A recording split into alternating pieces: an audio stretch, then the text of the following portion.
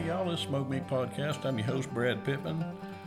Smoke Meat's brought to you by Joe's Underground in Augusta, Georgia, at the corner of 8th and Broad, down at the bottom of the Lamar building. Everybody go on down there once this quarantine thing's over and have a good old drink, have a good old party with Jeremy and the gang. There's such great folks, great food, great drinks, just great people all around. Make you feel like home there. That's Joe's Underground, the corner of 8th and Broad in Augusta, Georgia. Today my guest is a comedian. He is a guitar player. He's even been on the ambulance before. And he's making hand sanitizer. So y'all, this is such a great guy. You may have seen him on Moonshiners.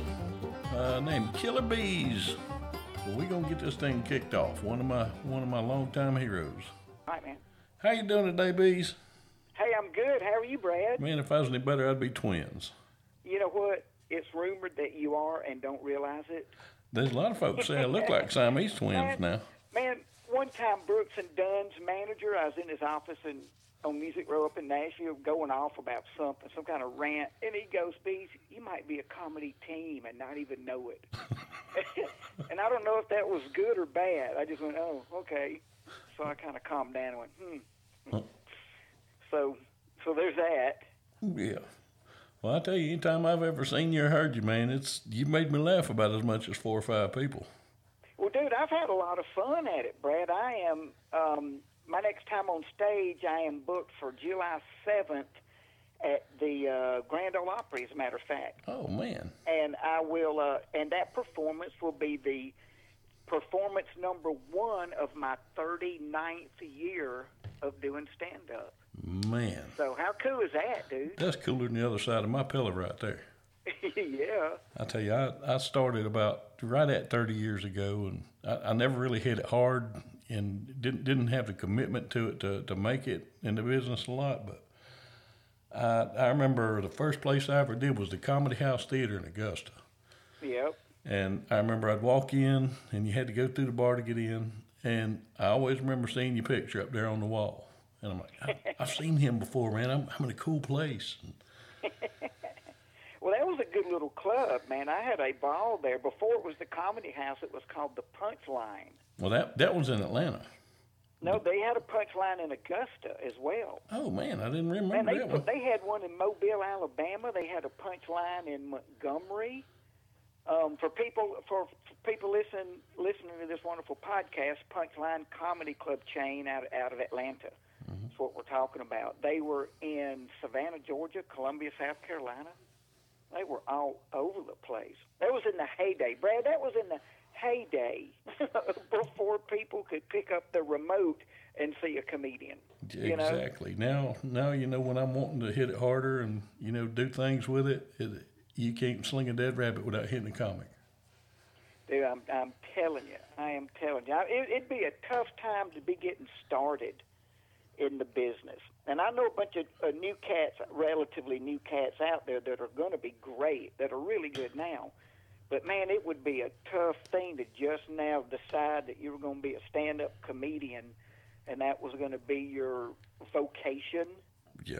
It's tougher now than it was in my day. So, and at the same time, Brad, the guys these days have it made compared to my day. Oh yeah, they're so easy to promote now. It is, but it waters down your promotion. Yeah. Because people there's a million comics out there. 2 of them aren't any good. I'm not going to name them. but the promo now, you make it up yourself. Yeah. And it doesn't necessarily mean that you have a high skill level. So the buyer has learned to beware, if you will. So it's way different, man, and it's gonna continue to be different, Brad. It's weird to think about what in the heck it's gonna be like trying to make a living doing stand-up in the future, especially in the foreseeable future with reduced capacity and distancing between people seated at tables or in seats. That's going to be a tough one.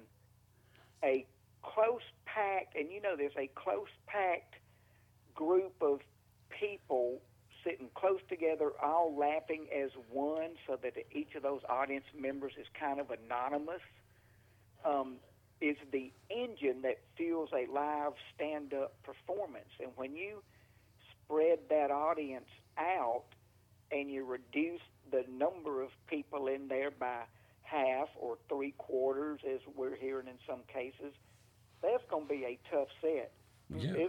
It seems like it's going to be hard to really do a bone crusher, high-level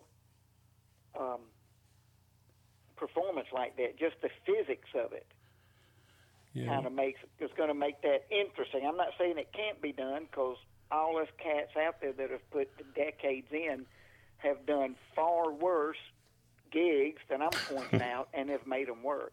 So, but what I'm saying is, from my viewpoint, the ability to make a decent living, that's what I'm talking about. Most guys that have been around as long as me are doing door deals and stuff, Brad. You know that, man. We get part of the ticket sales, and so that's why it behooves you to invest in social media and promotional things and work the markets for years to get to that point to where you're able to actually make a good living as a comedian. But once again, less butts in the seats, buddy. That's going to be less income for the club, yada, yada, yada. So we'll see how that works. Yeah, you see, I've been kind of lucky through all this thing with the level of comedy that I'm at. This 10 people in a room thing has not affected me at all. As a matter of fact, I've almost sold out 2 or 3 shows. But no, one thing that gets on my nerves with some of the newer people in comedy is everybody's treating it like a competition. Don't really want to help the younger people. And I just can't understand that. I've got a couple of people who came to me and asked me to help them, and I love doing it. I love watching them grow and come into their own. Yeah, and a lot of guys helped me back in the day. Drew Carey, Sinbad, a bunch of those cats that we all worked together, Foxworthy and all them. We all were pretty good at sharing technique, and lesson learned, so somebody else doesn't do the same stupid mistake on stage. But I can dig and get it. I can identify with wondering about it with a sense of competition, because people are trying to get the coveted slots on stage. Man, when I was coming up, there weren't that many comedians. Now we have thousands and thousands of comics, and so stage time is harder and harder to get now. So it's and there's some really good guys coming up through the ranks. I'll take some of them out and get them to open for me and stuff like that. But it's really I don't know how they're going to go about really making money, if they're limiting the size of the people that can come see you. Yeah. So that's the only hurdle we got to get past next, is letting enough people in the room that it's a worthwhile endeavor. Either that or just sell more moonshine. Well, I was going to ask you, how's that going?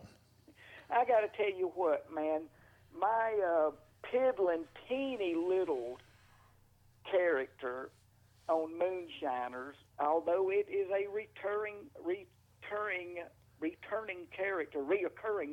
character for 4 seasons in a row, being on that show, Moonshiners, y'all, on Discovery Channel, is an absolute hoot. I mean, that is the most fun. And I've done some cool stuff, Brad, in my years in showbiz, but that, good Lord, it intrigues me. Yeah. I mean, the chemistry and the physics that are involved in the, and I quote, covert distillation of non-taxable artisan spirits in a non-disclosed location, unquote, is amazing. We view them as hillbillies, but these cats science the crap out of it. The first time I was at a run of liquor, the first time it was me, and I wasn't even on the show yet. I was just, they had hit me up I was doing a show in Bristol, Tennessee, and Digger hit me up on my Twitter feed, invited me to come see him.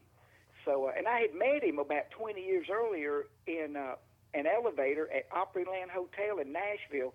I was doing shows in town, and he gets on this elevator with a luggage cart full of cardboard boxes full of glass jars. I wonder what that was. Yeah, I know, right? So that's how we met way back, but didn't see each other forever and ever and ever. So anyway, the first batch of, I'm telling y'all how scientific they are. The first batch I ever witnessed, it was me and Digger and J.B. Rader, who is, J.B. was Popcorn Sutton's partner for ever and ever and ever. So we were doing a run allegedly we were doing a run of cranberry moonshine. So I'm trying to be a good student. And Brad, you know how we don't judge people. We've learned not to judge people. Yeah. But we judge people. So I'm out in the woods, man. I'm in the Smoky Mountains by a trout stream in bear season. And they're I'm overalled up, man, coon peckers in their hats, spit cups. So I'm like, what have I gotten myself into? So I wanted to be a good student. They were being nice enough to show me this stuff. And so I asked Digger, I go, because I didn't even know the terminology. I go, when you put the fruits or the vegetables, and he immediately cut me off and he goes, you mean the botanicals? And I'm like, yes, I mean the botanicals. And so then I had to take this water hose. We had like a garden hose. Had to take it upstream on this trout stream and put one end up there so they would have a gravity feed of cold water for the condenser. So I take this hose up, Brad, and I get back down to where they are, and there's a valve on their end of the hose. So I go to Digger. I go, what happens if too much cold water, and he cuts him off, he spits in his cup and goes, you mean thermal shock? I'm like, hell yes, I mean thermal shock. So 8 minutes in, dude, I absolutely realized that these guys are pure scientists. They are bad to the bone. They look and act and talk hillbilly, but there is a bunch of knowledge in there, bunches and bunches. Well, I tell so you, that's what's cool to me is being around that. Plus, there's moonshine. Exactly. So that part's cool. You know, I come from that stock. You know, my mom was born and raised in Avery County, North Carolina. Well, you see. And yeah, everybody thinks, you know, all you got to do is just get some fermented corn. No, like I said, there's a lot to it. You can kill somebody you don't do it right. Oh yeah, and what happens even more often is you run your whole batch. Yeah. You know, you can just scald it a little bit. You can have just one of your pipes in your still system that you forgot to clean out. I mean, there's all kinds of ways to do it wrong. Yeah. And so it's really neat to be a part of that, man. And in the course of these 4 seasons, it's fun that Digger and I have reconnected, so we've become pretty good friends, man. I get to see him and hang with him quite often. So, and let's not forget Mark. Mark is an absolute artisan. I've been to his house, man. I went in his house and looked in his garage. He has these refurbished like 1940s and 50s hot rods that he rebuilds and he fabricates. He makes fenders. He did the dashboard. He was showing me one of them. The dashboard, I mean, with like the burl wood and the metal rings with the glass. I mean, he did all that. Man. So that's why you see on the show, you see him doing all the steel work and all the soldering and stuff, man. He is a virtuoso. Man, I mean, he is super, super talented. Yeah, I remember seeing that one episode where they had made that car with the oil slick and all that stuff on it, and that just... Oh, yeah. That was one of his cars. Sure is, man. That's right. Yeah, that's preserving Although they history. did not put oil in it for that shot. Yeah, I think they did Coca-Cola in that one, if I remember right. They did something because they didn't want people to have to drive on oil. Yeah. And they're good people. That's something else, man. Mark and Digger are good people. Oh, yeah. So I've not met Mark Rogers from the show. Now, Mark Rogers is a very interesting character. He's a great distiller. You know, everybody else when their pot's cooking too hot or cooking too slow, they go over to the gas tank and turn a knob. Mm-hmm. Mark Rogers cooks his moonshine using wood fire, and so he is so experienced that he can tell how many chunks of ember to rake out from under the pot or how many to push farther up under it to regulate its heat. Man. And you got to be way ahead of the curve to do that, because that temperature change is a gradual thing. So you got to see the signs and act in advance. So he's real good at that. So I'm a fan of his, but I don't know him. Yeah, he seems like you can tell he's genuine. He's born and raised up there.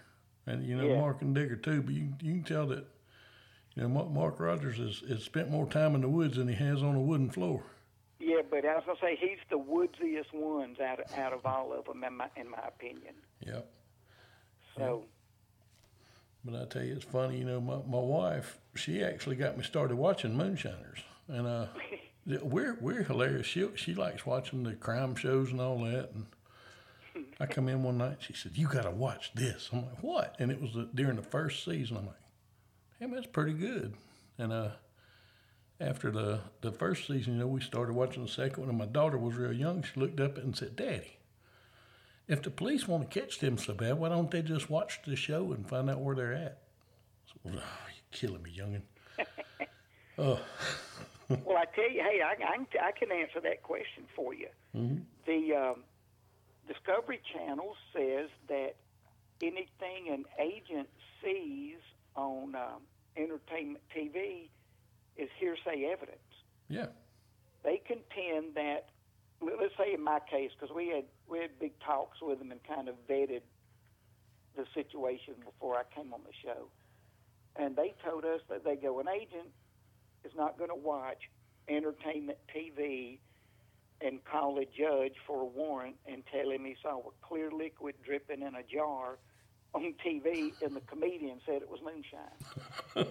he goes, that's not really how it works. So there's that. And I'll tell you something else, and this is what I feel. I feel like our law enforcement, who is always understaffed and under-resourced. My dad was a police officer 32 years in Jackson, Mississippi. Mm-hmm. As a matter of fact, they are so under-resourced, and they, in these communities where this is going on, where we film the show, the police there are looking for meth labs and opiates, dude. And those are bad right now. We've talked to them about it. Mark and Digger and them, they're big supporters of law enforcement, and they get it that people will come through to do a show. Yeah. You know, so I don't think just the fact that they're doing that show is an issue. If they see you in public with moonshine, they're sworn to uphold the law.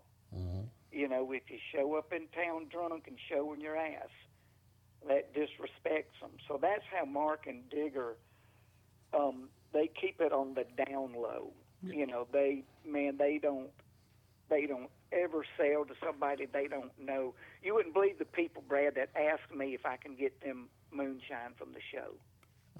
You know, it's amazing. Anything, all Mark and Diggers or my Stinging Honey we did this past year, people already hit me up. Man, I need to get some of that. You know, but that's how people and why people get in trouble is they are greedy and they don't act like professionals and they disrespect and it's all about partying. You know, so. And there's some on the show, I'm sure you've seen, that'll get tore up on the show. Yep. You know, so, and surprise, we don't see them, most of them, as often anymore, do we? Oh, we don't. We don't. You know, I used to have a buddy that he made hot water in jugs, and he wouldn't sell his hot water to nobody that he didn't know continuously for at least 10 years. Yeah. And say I knew him, and I could have brought you over and said, "Man, this here's Beaz. I've known him forever." And he'd say, "What the hell are you talking about?" and would never even sell to me again. You know, Yep. he's done it for years. Well, so many of the cats out there are hobbyists. Yeah. And seems to be a fun, challenging hobby. So you know, anyway, so that's how we are able to do the show. And by the way, there's months and months, several months go by from the time we film the thing till it airs. Yeah. So, Well, so we're not that weak carrying around 35 gallons of non-taxable spirits. or hot water. or that, or essential oils. Exactly. Well, speaking of essential oils, I seen a video a little while ago. I saw somebody named Killer Beaz making some hand sanitizer. How'd it turn out? That was great, man. How did you like that little glass distilling apparatus? Oh, that thing was neat. Is that cool as all get out, man? A friend gave that to me. It says Pyrex on it.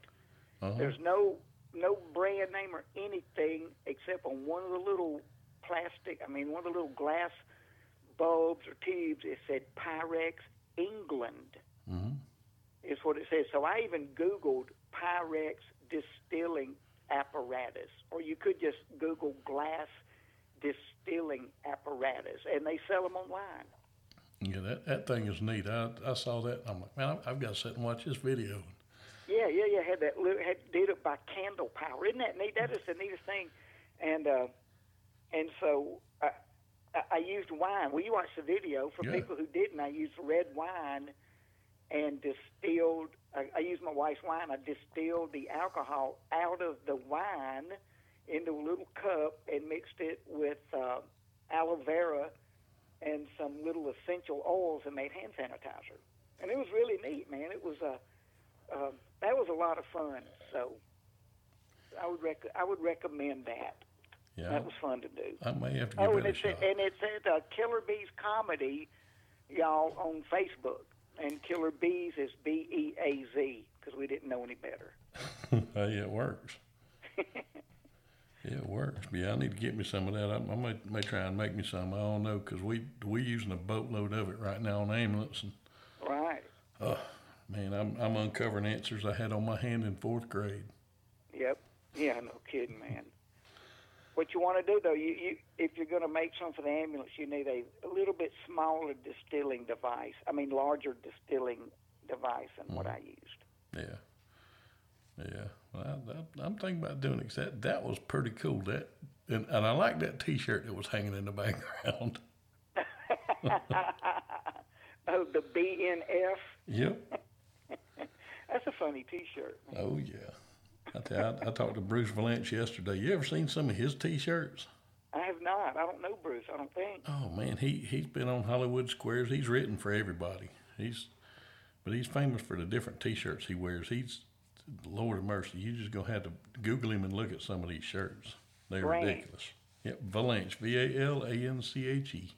Oh, Valance. Okay, gotcha. Yep, but Lord of mercy. Yeah, I'm sitting here wearing a homemade JJ T-shirt from Good Times I made. We'll see. But it must be nice to have talent. Oh, no, I just got a printer. Yeah, okay, well, there's that. I don't know how much it was talent. Push button. Yeah, exactly. I downloaded the picture and bought me some little iron-on things, but I did iron it on myself. Oh, see? That's being brave. Exactly. I'm fancy that's like that. Facing certain death. That's putting your body on the line for the rest of us. Hey, the great ones dig deep. Hero. That's right, dude. You have set the bar high. Now, when we watch, next time you wear it, something will go down and you'll get it stained and ruined just because we plugged it. Exactly. Now, I've done a little bit of reading and everything here. I learned to read. I read on a 2nd grade level, but I can read. I read in crayon. I'm really good at reading in crayon. And I saw where somebody named Truck Beasley used to be on the ambulance. That's right, man. I did. I ran 911 police calls in Jackson, Mississippi, in an ambulance for 3 years. I got that gig when I was a senior in high school. To my knowledge, I was the youngest person in the state of Mississippi to ever do that gig. So every other night and every other weekend for 3 years, and I would often get to school late, because when there's an active call, you got to go do the call. Yeah. And I would get to school late. They waived the tardy rule because they knew what I was doing. And my teachers would have me come up in front of the class, Brad, and tell my classmates why I was late, which was two blessings in one. One, it got me in front of people talking, and two, it got me in front of people talking and verbalizing what the cause had been and what I had been through the night before. So I got used to talking to people, and I got all that night's worth of work off my chest. So that was kind of cool. Yeah. Well, May 30th will be 30 years doing that for me. Yes, we do. Hey, the business is a lot different. You guys are so much more advanced than what we were. Oh, man, just from when I started, the things we're doing now, it's like, man. I mean, we got a thing called Lucas. If we're doing CPR, we don't have to put hands on you anymore. We put this thing on you, mash a button, and it does our compressions for us. Oh, see? Yeah. Dude, people who've never done that gig have no idea how much you bust your ass trying to do CPR in the back of a speeding ambulance. It's rough. Bouncing around on the road. Oh, and by the way, the ambulance industry, it's my understanding, you can help me out on this, still doesn't have an adequate way to tether or restrain the technician in back, do they, when they're working on a patient? Technically, we're supposed to wear our seat belts, but everybody knows that I'm not going to have my big old fat tail in a seat and be able to do anything. I've been in 5 wrecks, and it ain't no fun. Right, so they're still looking for somebody to invent a safety restraining device that will allow the person in back to work on the patient and move around. So, and I don't know how they solve that, but that's a greatly needed thing. You ain't kidding. So, and man, that is so cool that you do that work. That is awesome. We were a meat wagon way back in the day. It was so long ago when I did it. That's back when they'd say, "Well, put butter on it." Mm-hmm. Oh, sir, your arm got ripped off. Well, here's some butter. Let's put the whole stick on that. When we first moved up here to Fayetteville, I actually got out of medicine. I was out of medicine for a little while because I had some strokes. And wow. I cooked at a restaurant over in Sonoya. Nick and Norman's, the guys from The Walking Dead, on it. And okay. we had one of the girls got her hand burned pretty good. And I looked up and she had saran wrap covering the burn. I walked over there, pulled it off her hand. She said, "What are you doing?" I said, "Get that shit off your hand." She's like, "No, the cook told me to." I said, "Well, the paramedics tell you to get that shit off your hand. It ain't doing nothing." Yeah. But oh man, it cracks me up some of the things people will do. We was talking about the meth a while ago. Son, it's bad. That stuff is so bad right now. It's everywhere and it's killing people. It's just, man. Oh, Lord have mercy. We're going to get some more funny stuff because I dug a little bit deeper too and I saw a thing. It just said completed. It didn't say it had been released. Bo and the Alabama Bigfoot. What can you tell me? Oh, that's on Amazon Prime. Oh, I'll be watching that as soon as we're done. Bo McGraw and the Legend of the Alabama Bigfoot. I play a cryptozoologist in that one. It's a small role. I'm not the star of it. It's a Bigfoot movie, and it's not a low budget movie. It's a micro budget nice. movie. So pretty much somebody had their phone and said, "Let's do this." Yeah.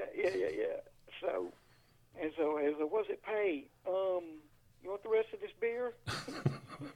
Sure. That's back when you could share beer. Yeah. But anyway, it's on Amazon Prime. Bo McGraw and the Legend of the Alabama Bigfoot. I'll be watching that this And afternoon. I'm the old grizzled scientist guy that teaches Bo McGraw how to hunt for Bigfoot.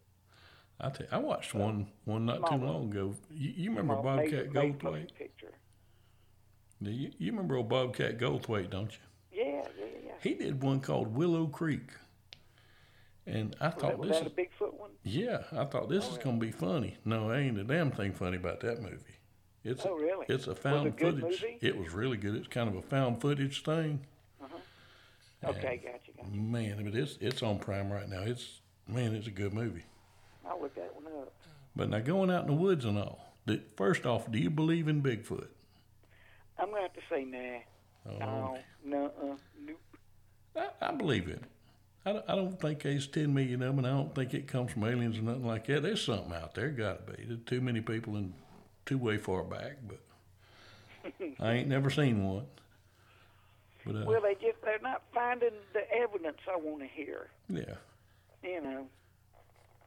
Yeah. So. But I still believe. I'm one of them weird people. If you find one, I want you to send me a picture and go, told you. If I find one, I'm going to sell it. We all going to be rich. How's that sound?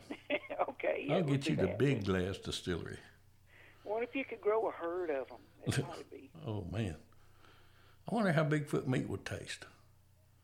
That might be the next brisket. Creepy. Who knows? I think it'd be creepy. I think any bipedal animal that you eat would be creepy to eat. Yeah, you got a point there. We had to de-evolve them where to go down on all fours. That'd make that brisket stronger too, a little bit more lean. See, now you got it. Oh man, but no, I mean you have done so much cool stuff over your career, man. I tell you, and it's awesome. I mean, I read the story about Skinnerd. Yeah, and had a pretty good run getting to hang and do with those guys. Oh, so they were a hoot, man. Good grief. And here's what blew me away. They thought that what I do was the bomb. It is. They told me again and again, dude, I can't believe you do that. Billy Powell played piano all those years for Skinnerd. Yeah. He used to make me sit and watch his VHS tapes of himself playing piano and telling jokes. He did, I forget the name of this character he did. And we'd be on the tour bus going somewhere, and Billy would come walking out from the back with his VHS tape going, all right, Killer Beaz, I want you to see something. And the whole band would just start going, no. and it was, bless his heart, it was hilarious. So they were really, really, really sweethearts to me. So Ed King, who passed away, I guess, October before last now, he and I stayed good friends for up until his passing, and he actually was on Moonshiners with me. The first season, I was on season 6. I sold my first episode, my first time on the show. I sold the largest sale at the time that they'd had on Moonshiners, $30,000. I remember that gin that they made up in the mountains to Ed King. And if people don't know Ed's name, he was the lead guitar player in Skinnerd that co-wrote Sweet Home Alabama with Ronnie Van Zant. And also, when he was a teenager, he co-wrote a song called Incense and Peppermints. I didn't know that one. For the band Strawberry Alarm Clock. So when he was a teenager, he had a #1 hit and was touring internationally. So he was a very, very intense musician and performer. But it was so cool to actually get him on Moonshiners with me. So that's another great memory is getting to go and do that with him. Yeah.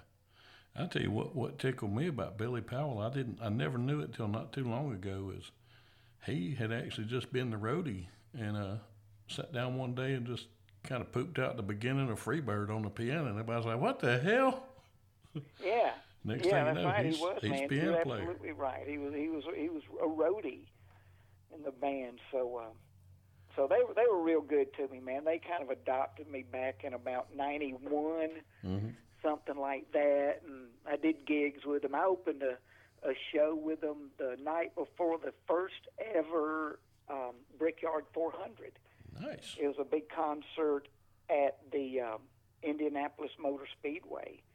And so it was me and a guy named Zach Wild. He played guitar for Ozzy Osbourne for years and years. Yeah, I know Zach's music. Yeah, Zach had a band at the time called Pride and Glory. So it was me, is the order. Me, Pride and Glory, Bad Company, 38 Special, Ted Nugent, and Skinner. Holy crap. So they would take, and they would get me gigs. They'd get me gig for stupid ass money to just go up and go, y'all ready to rock and roll? Are you ready? We're going to be right back. I'd do 1 minute, maybe 30 seconds or something.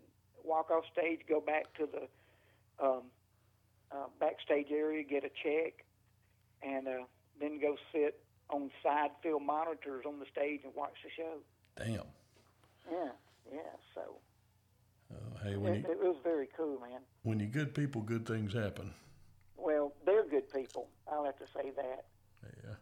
So, I tell you, I did a podcast back a couple of months ago. My brother passed away, and he was such a hardcore Skinner fan. He would still mourn on the day of the plane crash every year up till when he died. yeah. And I mean actively, and he one that actually got me started listening to Skinner when I was a little kid. He played me the Ballad of Curtis Lowe.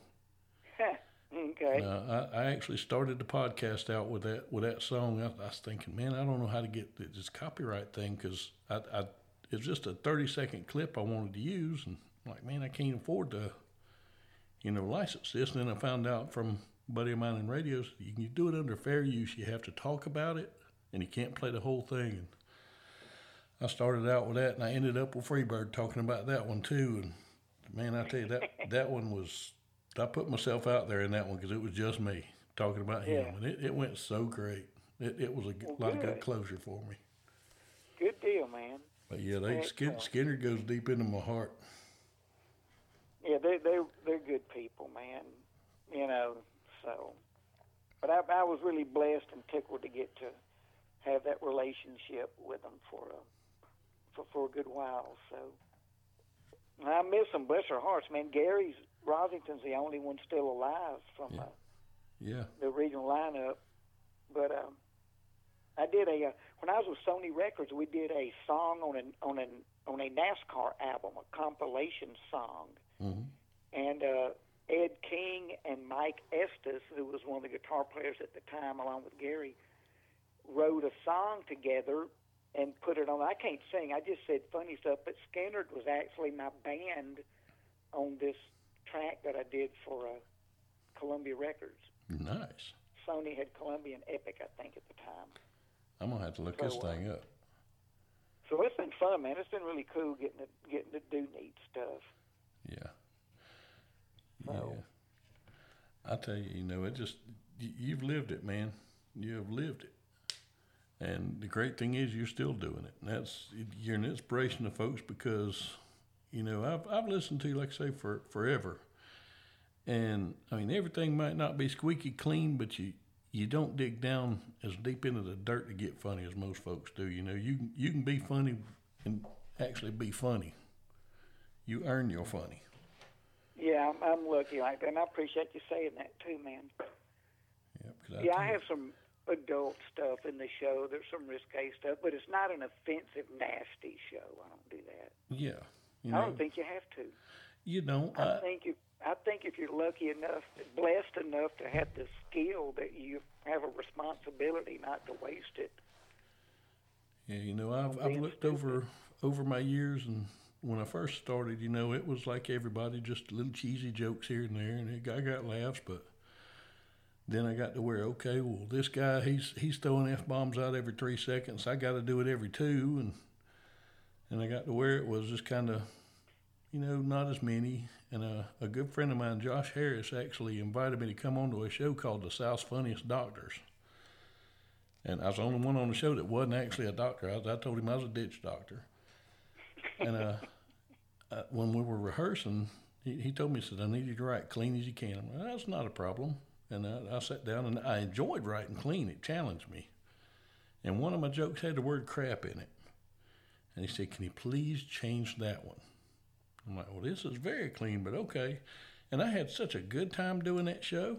And I've just figured out after all this time, I ain't got to be nasty. Like I say, I got some adult stuff. Nobody ever complains that a show wasn't dirty enough as long as it's funny enough. Yeah, exactly. I've always said I'm kind of a combination of Rodney Carrington and Bill Engvall, but I'm just because if Bill Engvall cussed like a sailor, that's how I was. Hey, and we all go through that too, by the way. Yeah. That's part of the process. You're a different comedian at 10 years. You're yet a different one at 20. You're yet a different one at 30 years.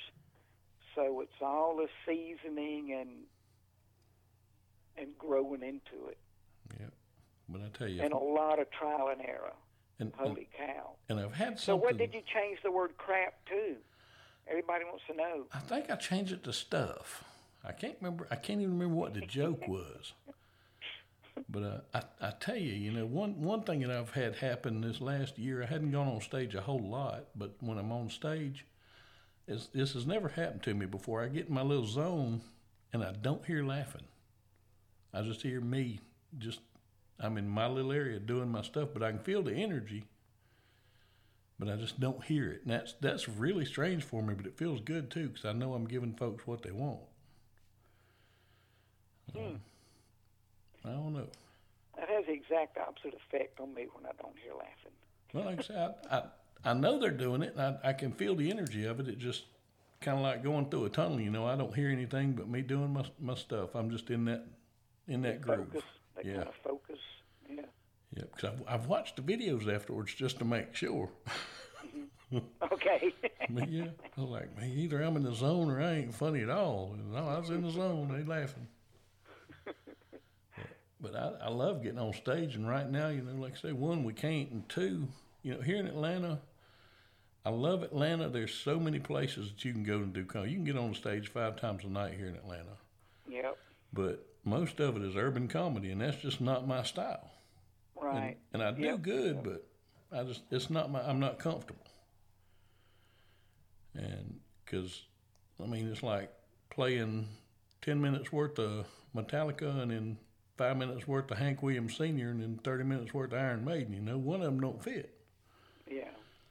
And my style just isn't urban. Yeah. Oh, I get it. But I totally get it. So. But I've started doing. Yeah, and it's going to be tough getting stage time. There's going to be so many people needing it, and that's something else that I'm kind of dreading with the layoff is the amount of ring rust I'm going to have to deal with. Mm-hmm. So that's there are so many little subtleties and teeny little things that have to go right, and it's hard to stay sharp when you're not doing it. Because you can't practice unless you're in front of people practicing, If you can't, recite in front of the mirror because you're not under duress. Yeah. You know how it is, man. When you're stressed, your breathing changes, your motor skills get weird. And so you've got to be under that kind of duress to practice your act. Otherwise, you're not practicing it. You're just memorizing stuff, and there's a whole lot of difference between knowing the words and delivering them correctly. Well, I can give you a tip on rehearsing under some duress. Eat you a hot wing. Not just a buffalo wing. Get you a good hot wing or two. That'll change your act. I did did a show at a place called Uncle Bobby's down in Griffin, Georgia, and it was a small place. It's a wing place, and man, they got some great wings. But before the show, I went up to the cook. I said, "What's your hottest wing?" And he told me the one off the menu. I said, "No, what's yours?" And he said, "Oh, I'll bring it to you." And he brought it to me while I was on stage, and I did my last last little part of it while I was eating that wing. I ate that wing and went on ahead and done it. And you want to try and be funny? You eat a hot wing and try and tell your jokes, son. But it went. I wish I'd have been there for that one. It went good. I've got a video. I'll send it to you. Yeah, do that, man. Yep. You got to work to bring the funny after you done eat a wing that'll burn you to death. I hear that. Dude. But, yep. And man, Beaz, I've had a ball today. I know you got a bunch of stuff going on, but you're welcome back on here anytime. Okay, cool, man. When I get my next date set for when my bookings are back set, I'll holler at you again, and maybe I'll come through somewhere where you're at. Yeah. Hey, man, if you're even close, I'll come. That ain't no biggie. And I'll bring ribs or brisket or butt, whatever you want me to bring. Okay, heck yeah. This thing ain't named smoked meat for no reason. My gosh. Okay, good. Excellent. All right, man. Brad, thank you so much for having me, man. Hey, I appreciate it, and thank you so much for coming on. All right, buddy. I'll talk to you soon. All right.